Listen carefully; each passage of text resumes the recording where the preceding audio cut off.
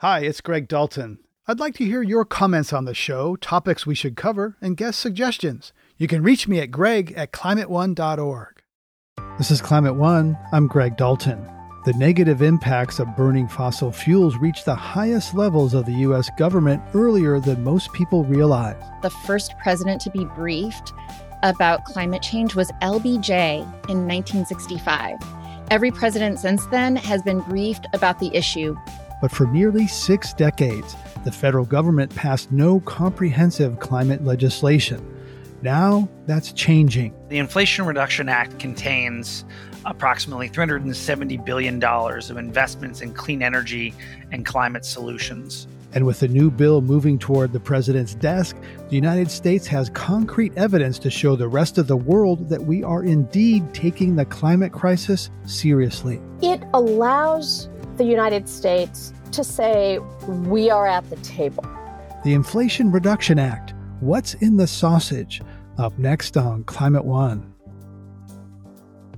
Since LBJ was first briefed on climate disruption in 1965, a handful of U.S. senators have blocked attempts to address it holistically. In 1994, Senator Robert Byrd, Democrat from West Virginia, opposed President Clinton's plans for a national tax on energy based on output, or BTUs. A few years later, Byrd and Chuck Hagel, Republican from Oklahoma, basically killed U.S. ratification of the Kyoto Protocol. In 2009, President Obama and House Speaker Nancy Pelosi got a comprehensive climate and energy bill through the House, only to see it die in the Senate. A few years later, the Paris Climate Agreement was structured as a voluntary deal, not a treaty, so it would not have to be ratified by the U.S. Senate. That streak seemed to be continuing when last month Senator Joe Manchin announced he was no longer negotiating on a slimmed-down version of President Biden's Build Back Better agenda. 2 weeks later, Senator Manchin and Majority Leader Chuck Schumer shocked everyone when they announced a surprise deal on energy, taxes, and health care. Now, for the first time in history, the U.S. Senate has passed significant climate legislation. For those of us who've been following the growing climate crisis for years, the last month has been an especially wild, emotional, intense roller coaster ride. Chelsea Henderson is Director of Editorial Content at Republic EN and a former staffer on the Senate Environment and Public Works Committee. She worked for John Warner, Republican Senator from Virginia, when he attempted to enact climate legislation. Sam Ricketts is co-founder of Evergreen Action and former advisor to Jay Inslee's presidential campaign. Benishi Albert is co-executive director of the Climate Justice Alliance and previously the movement building coordinator with the Indigenous Environmental Network. To get through the Senate, the bill offered a lot of carrots to the fossil fuel and renewable power industries. I asked Sam Ricketts how that all balances out. The Inflation Reduction Act contains approximately $370 billion of investments in clean energy and climate solutions in the electricity sector, in sustainable agriculture and forestry, in advanced and clean manufacturing and industrial decarbonization, in clean and more efficient buildings and building appliances, and otherwise, and electric vehicles and transportation decarbonization. Those investments would help achieve, based on modeling for a number of analyses, an approximate 40% reduction in greenhouse gas pollution below 2005 levels by 2030, which begins the path towards President Biden's goal of cutting carbon and greenhouse gas pollution in half across the country, across the economy, under 2005 levels by 2030. His commitment is a 50% reduction. This bill would help achieve a 40% reduction, most of the way there.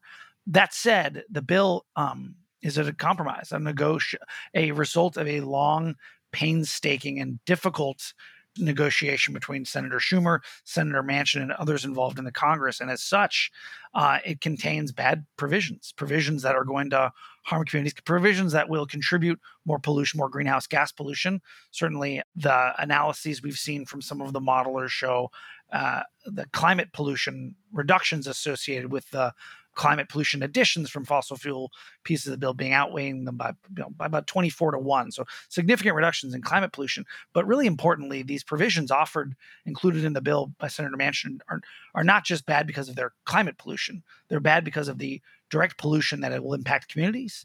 They're bad because of the fossil fuel extraction that has been ongoing and harming these communities, particularly in the provisions we're talking about. We're going to be dealing with, particularly in the Gulf South and in the Arctic and Alaska, but other parts of the country as well. And these provisions will continue harms and not alleviate environmental injustices and environmental racism that has been ongoing for decades. And so we need to hold both of those truths at this time, that this is a historic bill with transformative investments that are going to drive down climate pollution, that are going to get a chance to put real economic opportunity and pollution reductions into communities, create good jobs, and begin to address the climate crisis at the scale that's necessary. But it also that there's going to be the continuation of extraction and pollution and the work of fossil fuel industries that will continue to harm communities. And those things both need to be held at this important moment. Benishi, what good, bad, and ugly do you see in the energy and climate provisions of this big bill? The way that our political system works is communities elect leaders to make these decisions, but also with the intention is that there's a direct relationship to those communities.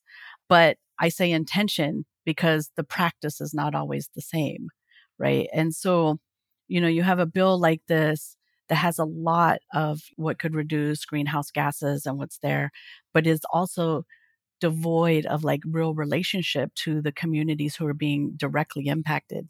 We call those frontline communities, and frontline being those who are dealing with the harms of the climate crisis and have been dealing with them for decades, right? Those in Alaska and the Gulf South, folks who are dealing with extreme drought, wildfires, these are accumulation of impacts of climate change, and communities have been dealing with them for a long time. Additionally, those communities who live along the fence line of, polluting industries, we also call frontline communities.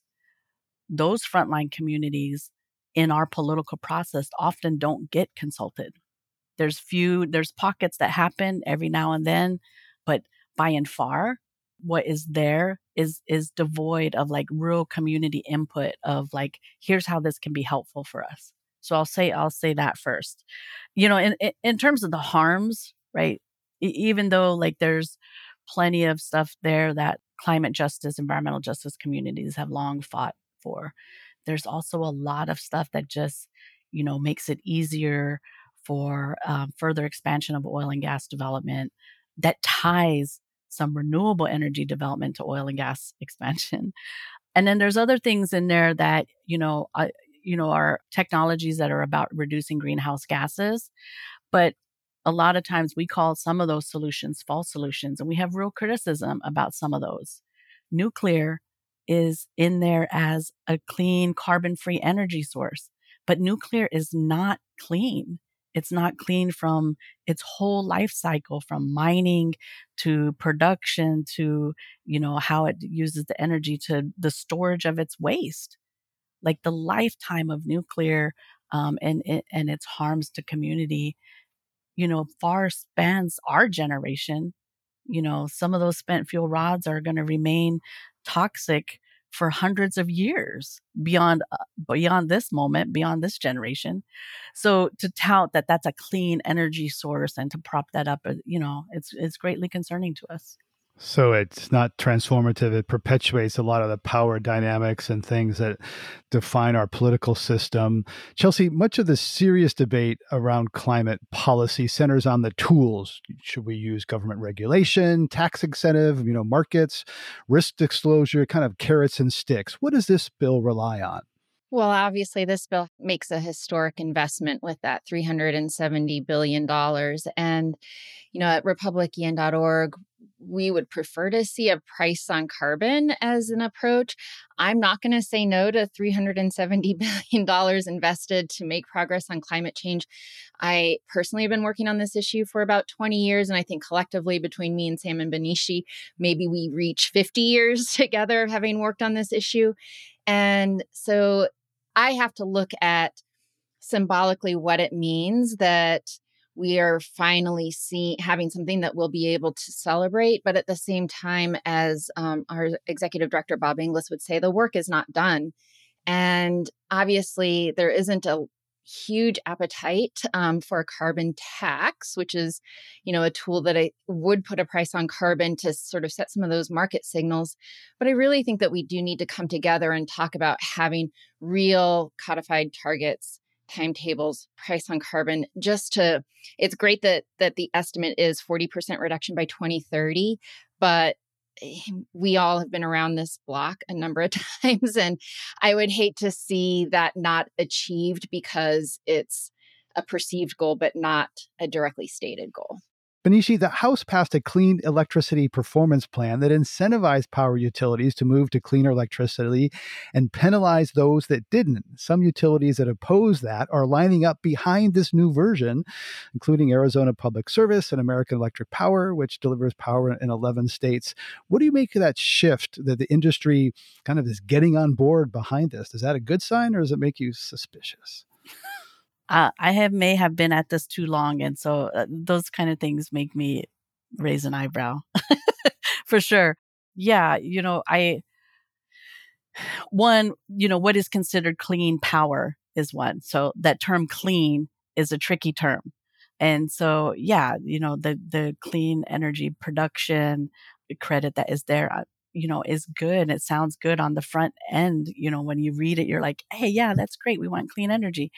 But at the same time, some of those technologies that are being used to produce clean energy pollute in other ways, right? And like Chelsea, I think there's other approaches that we also need to be taking. For me, when I think about, the list of technologies and tools that are being put out there and that I, consider false solutions, part of that is because all of those have to do with reducing carbon once it's produced. A bill like this is not doing much to say, stop producing carbon. It's not, we're, as a country, we're not even remotely close to saying, stop producing carbon. This bill, along with others, along with lots of other legislation, always come from a place of like, all right, let's figure out how to clean it out of the air once we can. But right now, where we're at, from the communities who are experiencing this, the crisis that we're in is we could be cleaning for decades and not get caught up, right? And so for us to not address the production side and saying we need to tighten up regulations on stop producing so much carbon, or reducing that, we will still be implementing these techno fixes in a way that are not real solutions, but half gap measures that allow the industry to continue to pollute the way it is. This bill is latent with that. It's laced with that all through the bill. I was just going to say that in my free time, which I have so much in abundance of, I'm writing a book on the history of politics of climate change, sort of looking back mid-70s to the present day. But in conducting the research for this book, I was astonished to learn that the first president to be briefed about climate change was LBJ in 1965. Every president since then has been briefed about the issue. We burn fossil fuels, we create carbon dioxide, we're warming the planet. And in that 1965 memo to LBJ, they said by the year 2000, if we don't slow down our fossil fuel emissions, we're going to have sea level rise, more intense storms, droughts, heat waves, all the things that 20 years after that we're experiencing in droves now. And it's been really interesting to sort of look at the history, whether you're a Democrat or a Republican in the White House, you're incentivizing fossil fuels and sometimes also incentivizing clean energy or renewable energy. But to what Benishi was saying, the emphasis has been more on what we do after we make it and not on stopping it at the source in the beginning. And that does seem to be a missing part of the equation. You're listening to a conversation about the Inflation Reduction Act, an energy, tax, and healthcare bill. Coming up, despite the progress being made, vulnerable communities continue to bear the brunt of the harm from mining and energy production. I'm 100% behind wind and solar and other renewable sources, but also like, how do we share the responsibility so it's not the same communities over and over being, sacrificed? That's up next when Climate One continues.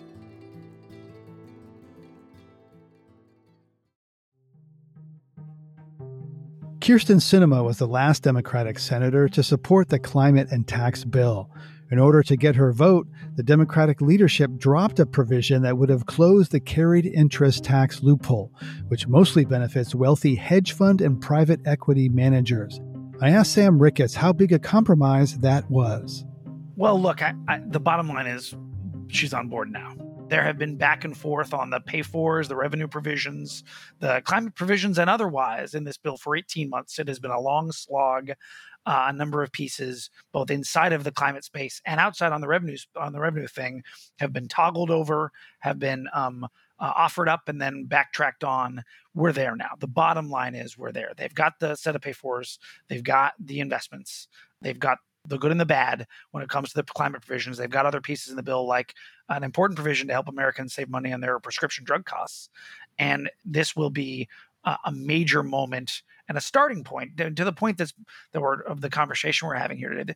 This doesn't solve any one problem. This doesn't solve the climate challenge. This is the beginning with major investments into communities that is going to need to be bird dogged and paid attention to, and the implementation is going to be everything. But this is, in other words, somewhat like a starting gun for a race that's going to be hopefully define the coming decade of building something better, building a more just, a more inclusive, a more sustainable clean energy economy that actually bends down carbon pollution and toxic pollution in communities, that turns the tide on formerly a 20th century fossil fuel powered economy to a clean renewable powered economy for the future, that can have less pollution, less premature death, less kids growing up with asthma, more good union jobs, right? More economic opportunity. That's the future in front of us.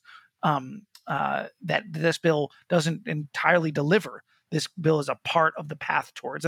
And to be clear, there's going to need to be other tools. We're talking here about some of the other things that were either left out of the bill or need still yet to be done, right? There's the president and the executive and the federal government needing to use bold executive action to get after the sources of pollution through the Clean Air Act and otherwise.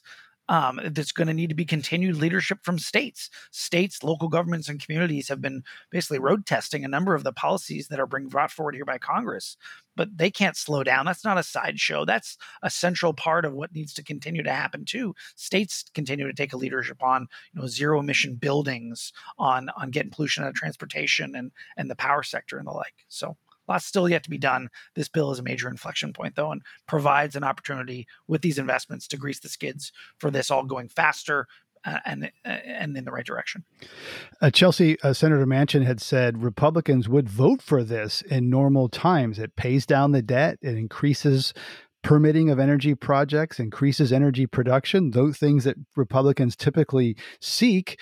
And yet Americans for Prosperity, part of the Koch political network, ran ads on social media urging Joe Manchin and Kyrsten Sinema to oppose this bill. So what do you make of it? Would this be something that Republicans in normal times would support? Well, I think the problem is that it was done through this budget reconciliation process. So a partisan process, even though it includes things that might be attractive to other Republican lawmakers, is always going to have that little, you're pitting the parties against each other. And we definitely would prefer to see this be bipartisan. If you want durability in what you're trying to do, there has to be bipartisanship. But then the truth of the matter is there aren't 10 extra votes to do this outside the budget reconciliation process. So there's no 60 votes right now for one thing on climate change in the Senate. So I wish that this could come about differently, but I understand that this is the mechanism, that these were the tools that were available to get the bill done. Right. So when you say durability, does that mean that the Republicans are going to spend the next few years attacking and trying to undo this thing like they did Obamacare? One can only imagine. And, it's always tricky. I mean, at least with this, the difference between a bill like this and, say, like the Clean Power Plan is that this is real money. It's going to be spent out and nobody can take those dollars back. whereas a subsequent presidency could always roll back a regulation. So, in that sense, there is, I guess, a little bit of durability baked in. One thing that I worry about is, and Benishi was saying this, the climate impacts are baked in now, right? So even if we stop emitting CO2 today, the whole world, we're still going to see these impacts of warming, right? Because it takes years, decades, even longer for the cycle to catch up. And so I am a little bit afraid that people who aren't paying as close attention will look at this and say, oh, we just did solve climate change. We put all this money into it. And when they're still seeing hurricanes, floods, wildfires, droughts, then there's going to be sort of a cynical response. What did we spend all that money on? When all of us here know that it's a little more nuanced than that. We need more of the sustained effort over time. And then maybe my grandkids will start to see a climate that is a little more stable. Yeah, the scale of that. That's a good point. I hadn't thought of that. That like, hey, we spent that money. Didn't we fix it? Benishi, President Obama famously focused on healthcare and never got a climate bill through the Senate. This bill combines healthcare, taxes, climate, and energy. What do you make of the packaging of the issues and the way it's being presented to the public? President Biden, ran on a campaign that included this is going to be one of his main priorities. That leaves communities optimistic and still slightly skeptical. And so for me, no matter what happens with this Inflation Reduction Act, I still think President Biden needs to declare a climate emergency. I think that needs to happen, right? Because one, it sets agencies in a different pathway to say, we need to look at this in a different way. It sets industry in a different pathway that we need to address things in a different way. And it says to communities, hey, I am taking serious the concerns, the impacts, and the harms that are happening, and I want to make sure something happens quickly. But also what it does for world leadership is to say, hey, this is the pace, this is the urgency that we need to be moving with. And right now, I'm trying my best to remain hopeful that President Biden will do that. Because in all honesty, in hearing him talking to the campaign, I thought that would be something that would have been right out the gate. And instead, I think he is tied, like many other presidents before, President Obama included. We live in a country whose history is wound up and wrapped up into oil and gas development. Our economy is so intertwined with oil and gas development. I live in Oklahoma. I'm from Oklahoma. I am in the belly of the beast in oil and gas country, right? We have sports teams who are called oilers and drillers.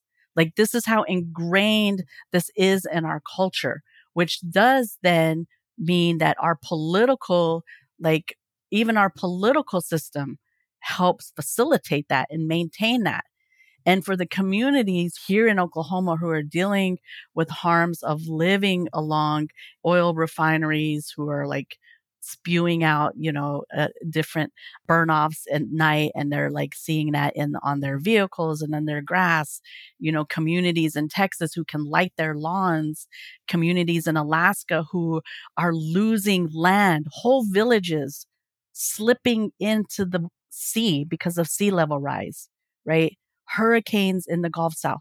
People are dealing with this stuff in a long time, and they are very clear how they want to see aggressive, urgent action happen, because they're dealing with harms and loss of life today, not in the future.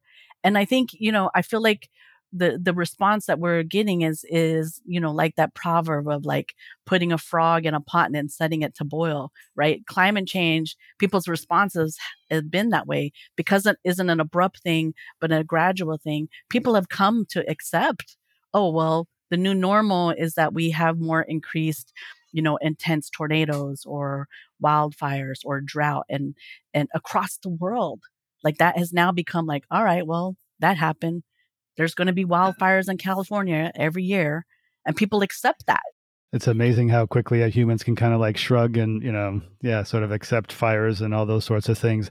Sam, There are about $9 billion in consumer home energy rebate programs in this sprawling bill focused on low-income consumers to electrify home appliances and for energy efficient upgrades. Take us a walk around a typical American home. What does this bill mean for the car in the garage, the equipment that heats water and rooms, what's in the kitchen, on the roof?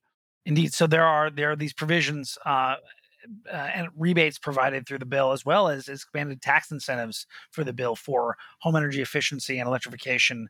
A lot of people, their energy costs every day come through turning on the lights and paying for electricity, and also driving their car and paying for gasoline. Those things are massive costs, but also heating and cooling their homes. Both the water and the air inside their living spaces, which of course, in places where it gets really hot or really cold, we need to survive. And those appliances oftentimes are run on gas, on fossil gas. And that gas has its carbon impact. It also gives off conventional air pollution like nitrogen oxides that harm and volatile organic compounds that harm public health, that harm human beings' health. We're thinking here of gas stoves, but gas water heaters, gas furnaces. There's been, it's long been known this is a contribution to the climate crisis. Commercial and residential buildings responsible for about between 10 and 15% of U.S. greenhouse gas pollution. But also, this is a public health crisis. More and more research has been coming out showing that burning these gas appliances inside of people's homes is contributing to asthma, contributing to health problems. And these new federal incentives will, and both the rebates and the tax incentives, will allow people to go out there to get more efficient, more cost effective, more affordable, and less polluting appliances to put in their homes. Again, health impacts, cost impacts, and climate impacts all at one, even while building these 10 new technologies that the U.S. wants to lead in, both for economic growth here domestically and to lead the world. So, this is a version that you talked about, one particular piece, $9 billion in these rebates for energy efficiency and electrification of homes. This is but one of the provisions that is part of this massive $370 billion investment in a range of different sectors that's going to drive down energy costs, that's going to drive down pollution, that's going to create more jobs and economic opportunity in communities. One of the critiques of previous efforts in this realm is that they favor coastal elites who can drive Teslas. They sort of favors people who are on the upper income scales. There are some income caps here in this bill, and that it tries to kind of push the benefits down the income ladder. Benisha, your thoughts? Should income be a consideration, or do we just need to get as many clean vehicles on the road as possible? Transportation is the biggest sector of greenhouse gas emissions. I'm not going to bash electric vehicles, absolutely. But at the same time, the communities that are part of the Climate Justice Alliance, the member organizations, they're communities who do not have the access anyway. They just don't have the income access to say, oh, we're going to buy a vehicle. They're depending on, public transportation and those other sources. So what are we looking in that overall as well? And then, there's also lots of other practices besides the vehicles. I mean, there's plenty of cities who, buses are left idling and sitting in places waiting to roll out. The same with, semi trucks and airplanes. There's all these other measures that we also could be adding to this besides saying let's invest all our money in electric vehicles and making sure people move to that. I applaud it.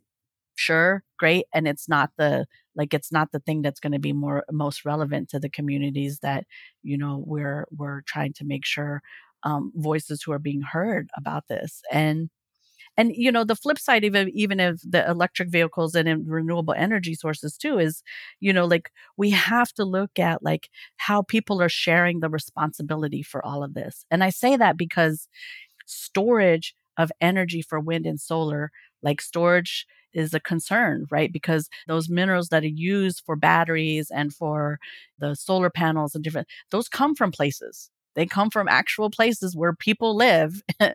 And so, and it's not to say let's not do that. I 100% behind wind and solar and other renewable sources, but also how do we share the responsibility so it's not the same communities over and over being, sacrificed, or that we're going to and saying, well, sorry, like you're in a rural community, so there's fewer of you than there are in Chicago or in wherever, um, that we all have to like share that responsibility, or at least at the very least be conscious that it comes from somewhere. It impacts real people. Like when we say, oh, we're gonna, pull hydrogen and do it this way, and there's some harm that can happen, but it's only happening to a few people. Like you should know who those people are. Yeah, we did a whole episode on mining and how the green economy shouldn't just kind of replace a different kind of extraction of a different thing in a different place. Sam Ricketts, you wanted to get in there. The Inflation Reduction Act does include $3 billion in block grants to disadvantaged communities. Is President Biden delivering on his promise of, centering his efforts on climate justice and inclusion? There's a host of investments in the bill that are really targeted towards environmental justice and disadvantaged communities. There's also harms in the bill, like we've talked about, but it's really important to put investment in the communities, particularly communities that have long been disinvested in, that have been suffering legacies of pollution and are now suffering the brunt of climate impacts, certainly being hit first and worst.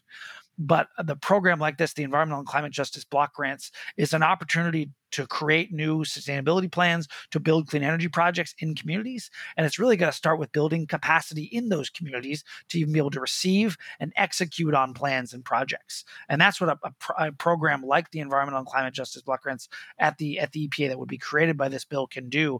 It can borrow from the successes of from programs throughout the country, like California's Transformative Climate Communities program, that is really a program about building community capacity that could be a force multiplier that can allow that community not just to take advantage of that $3 billion, but to then to have capacity they're building themselves to take advantage of all the other things, the tax credits that we just talked about, the rebate programs that we just talked about, building capacity in communities so that they can execute on their own plans for their future and take advantage of the other federal investments and private and public sector investments that are going to flow and be catalyzed through this bill. Yeah, I just wanted to add, like that money around those block grants is like, it is a big deal for this to be in there and to move that.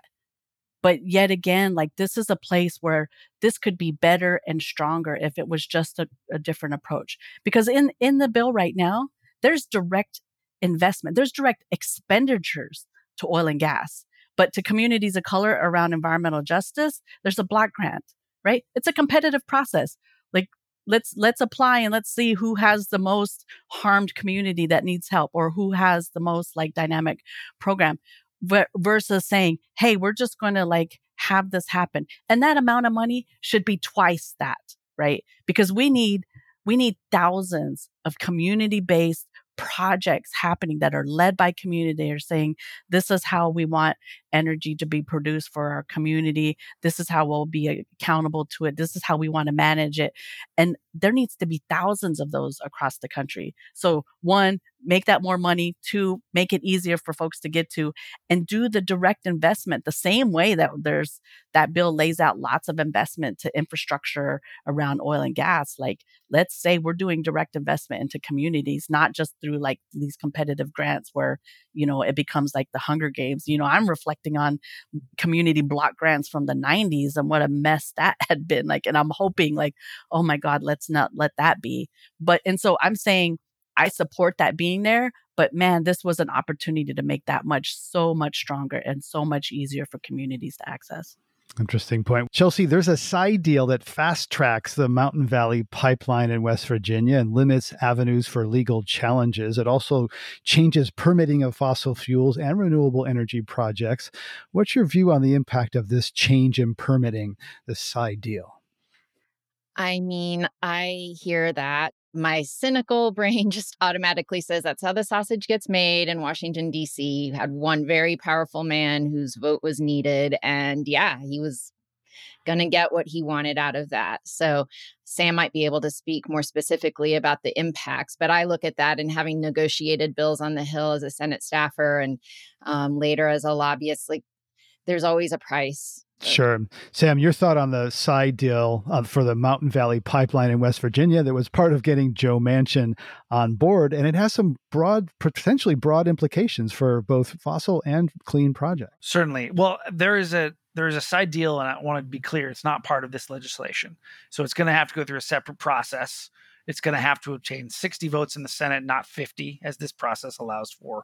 And it's going to play out over, assuming over the course of the coming weeks and months. People have talked about it being part of the discussions around the end of year spending bill that has to get passed by September 30th to avoid a government shutdown, or maybe the end of year defense authorization bill that always gets done in the fall. Like this is a process that's going to play out. We look forward to having that debate if and when it does so. Be ready for that. We should not be gutting America's foundational environmental bedrock laws, for one, and we shouldn't be advancing new fossil fuel infrastructure. For two, it's certainly not cutting out communities out of the environmental review process that these laws allow. And so, I know this has been, to Chelsea's point, part of how the sausage gets made, part of what Schumer and Manchin have talked through and talked around, but it's still got to be a legislative process that plays itself out. Benicia, the Biden administration recently proposed giving states and tribes more say under the Clean Water Act rules on water discharged into waterways.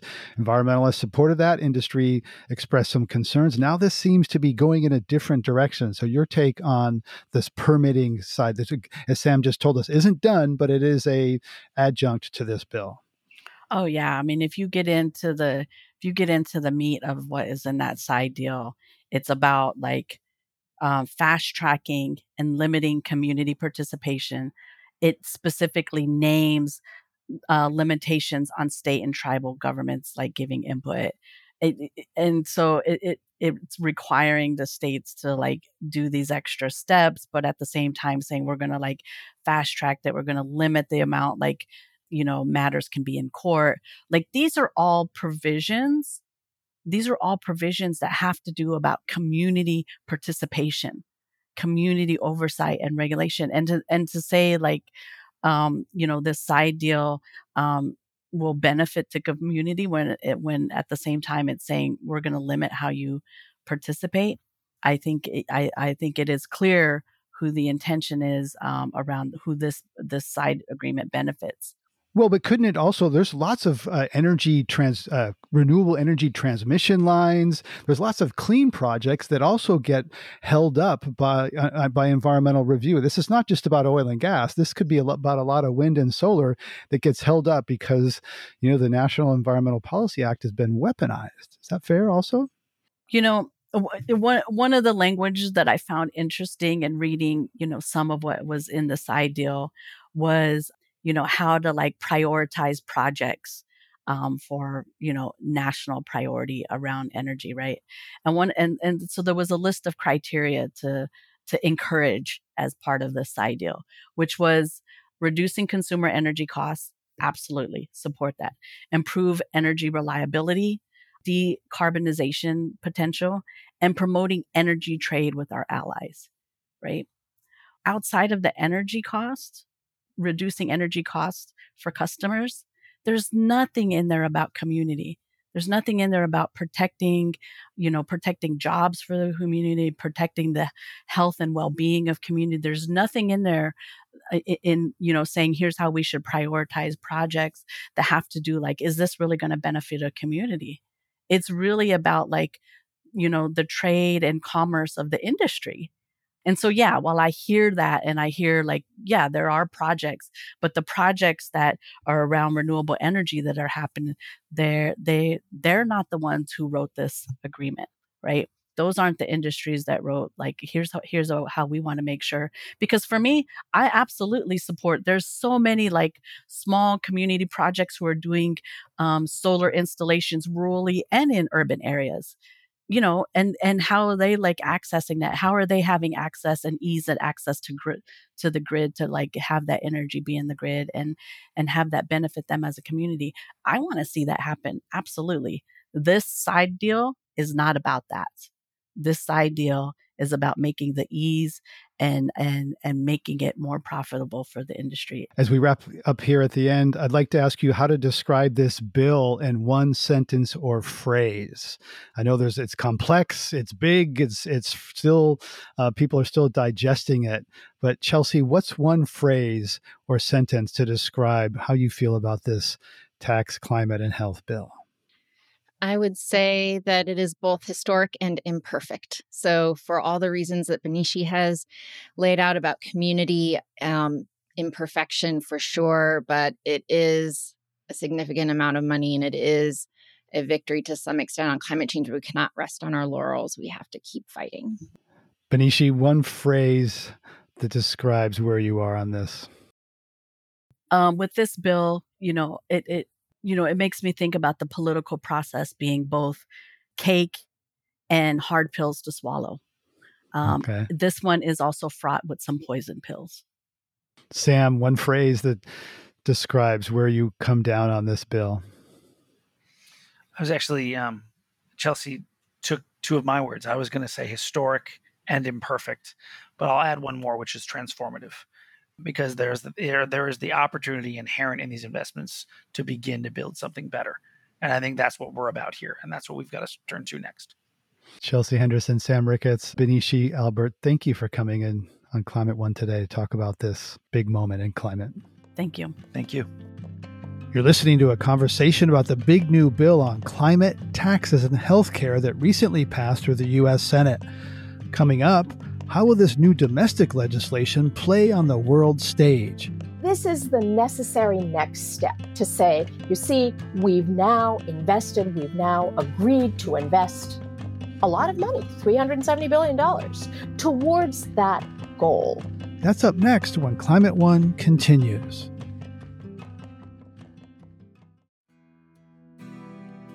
Sumini Sengupta is international climate reporter for the New York Times and anchor of the Climate Forward newsletter. I asked her what effect the new climate legislation could have internationally.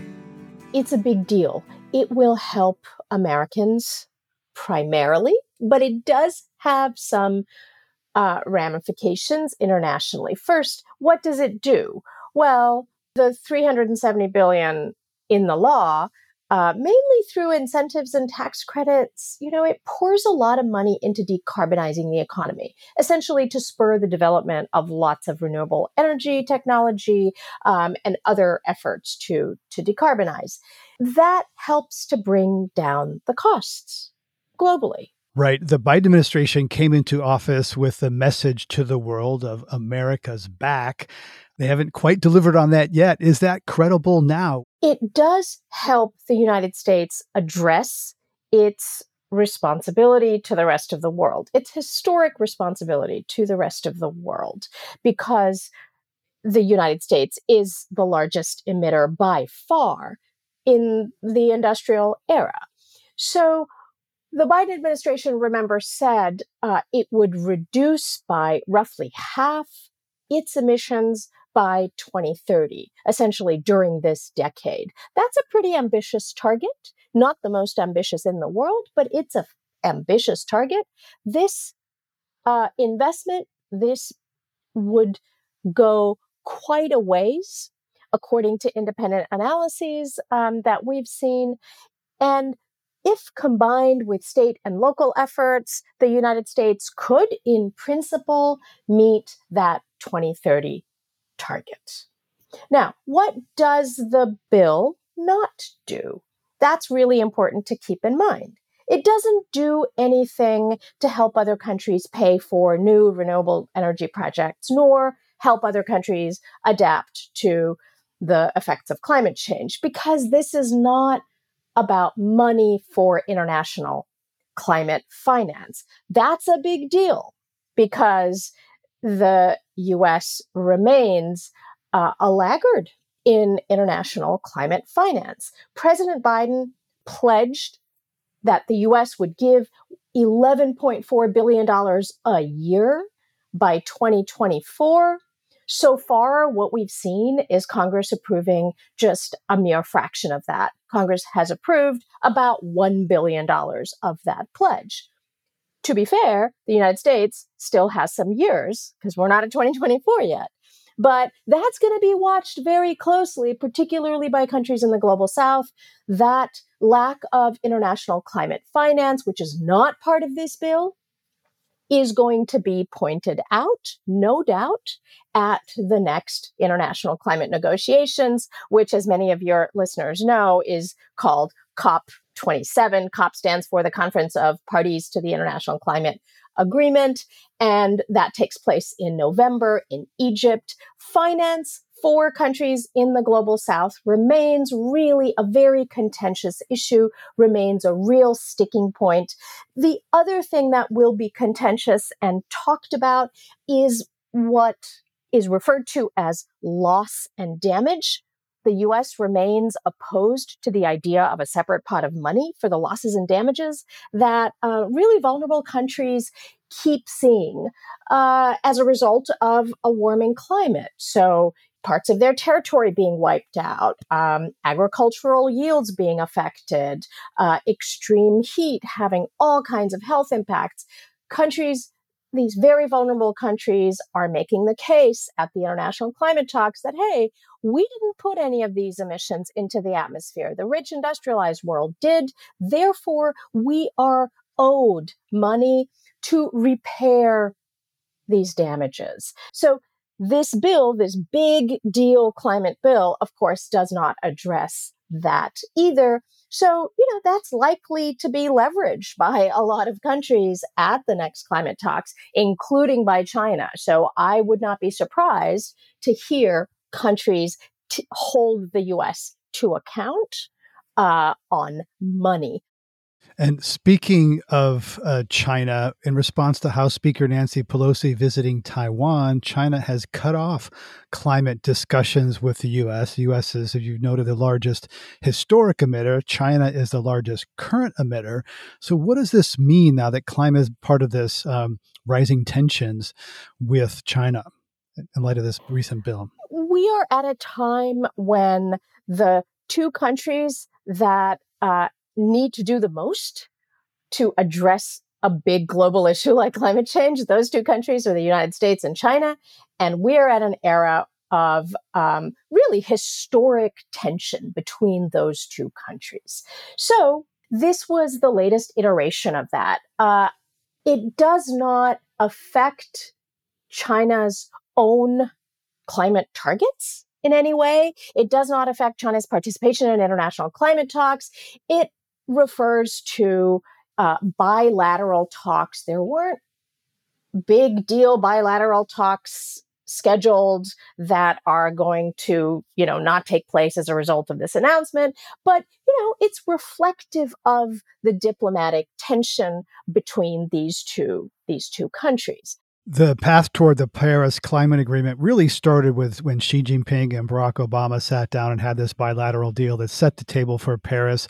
A lot of that, what happened there came down to kind of personal relationships and peer pressure among heads of state. What does this do now that the U.S. finally has its first ever comprehensive domestic climate law? What does that do to the hand of Joe Biden, John Kerry, both veterans on the international stage who pride themselves on their knowledge of international relations? What does it do at that kind of top level of the pyramid personally? It allows the United States, starting with the president and his special envoy, to say, we are at the table. It is a very different position from one that you saw a few years ago with the U.S. pulling out of the Paris Climate Agreement. When Joe Biden was elected, one of the first things he did was to rejoin. One of the early things he did in his administration was to make these pledges to reduce the U.S. emissions. And this is the necessary next step to say, you see, we've now invested, we've now agreed to invest a lot of money, $370 billion, towards that goal. Now, there's a broader debate here. Does addressing global climate change require these two rival powers, the United States and China, to cooperate and be really nice to each other? Or could you get the same result, which is a rapid decarbonizing of these two big economies with these two countries competing with each other to be the global green leader, if you will? So look, that we will just have to wait and see. It should be noted that China, while being by far the world's leader in burning coal, China consumes more coal than any other country by far. It has also really stepped up its investments in renewable energy, right? So it's also the biggest solar producer, and it's also the biggest wind producer, and it churns out a lot of electric vehicles. So that needs to be kept in mind when we're talking about the US-China relationship. What is China doing for its own economic self-interest? Yeah, it's going green partly for its own economic competitiveness and its own reasons. Another country that's going forward, Australia, is also working on a significant climate bill that is estimated to reduce the emissions to about 43% compared to 2005 levels, kind of on the similar path to the U.S. So, meanwhile, in the U.K., Boris Johnson is leaving despite all his issues. He's been fairly strong on climate. It's not clear if his successors will be as strong as he has on climate. So what are these other pieces, countries going forward, maybe others going backwards? How does this all fit together? Yeah, it's a really interesting moment. I think you've pointed to two super important countries. Australia is a big emitter. The United Kingdom, of course, led the Industrial Revolution by burning coal. So where these countries go in the next 8 years is super important. Now, Australia, like the United States, is one of those few countries where climate action is politically really polarizing. Under the previous government, there was a lot of resistance to taking climate action. This new government that has taken over has now said that it plans to reduce by at least 43% its emissions by 2030 and go to net zero by 2050. It's a big deal for Australia, but it's also pretty late. This target is far short of the United Kingdom's target. It's far short of what the EU has pledged. But as I said, it is a big turn for Australia. Britain, by contrast, for the last, 10, 15 years, climate hasn't really been a very politically polarizing issue. Conservative politicians and Labour politicians, haven't fought that much over climate in a way that we are familiar with in the United States or like Australia. And the UK, it must be said, has a very ambitious climate target that's been already enshrined in law. The UK has pledged to reduce its emissions by 68% during this decade, and then another and by 78% by 2035. That is by far the most ambitious goal among major industrial countries in the world, as far as I can see.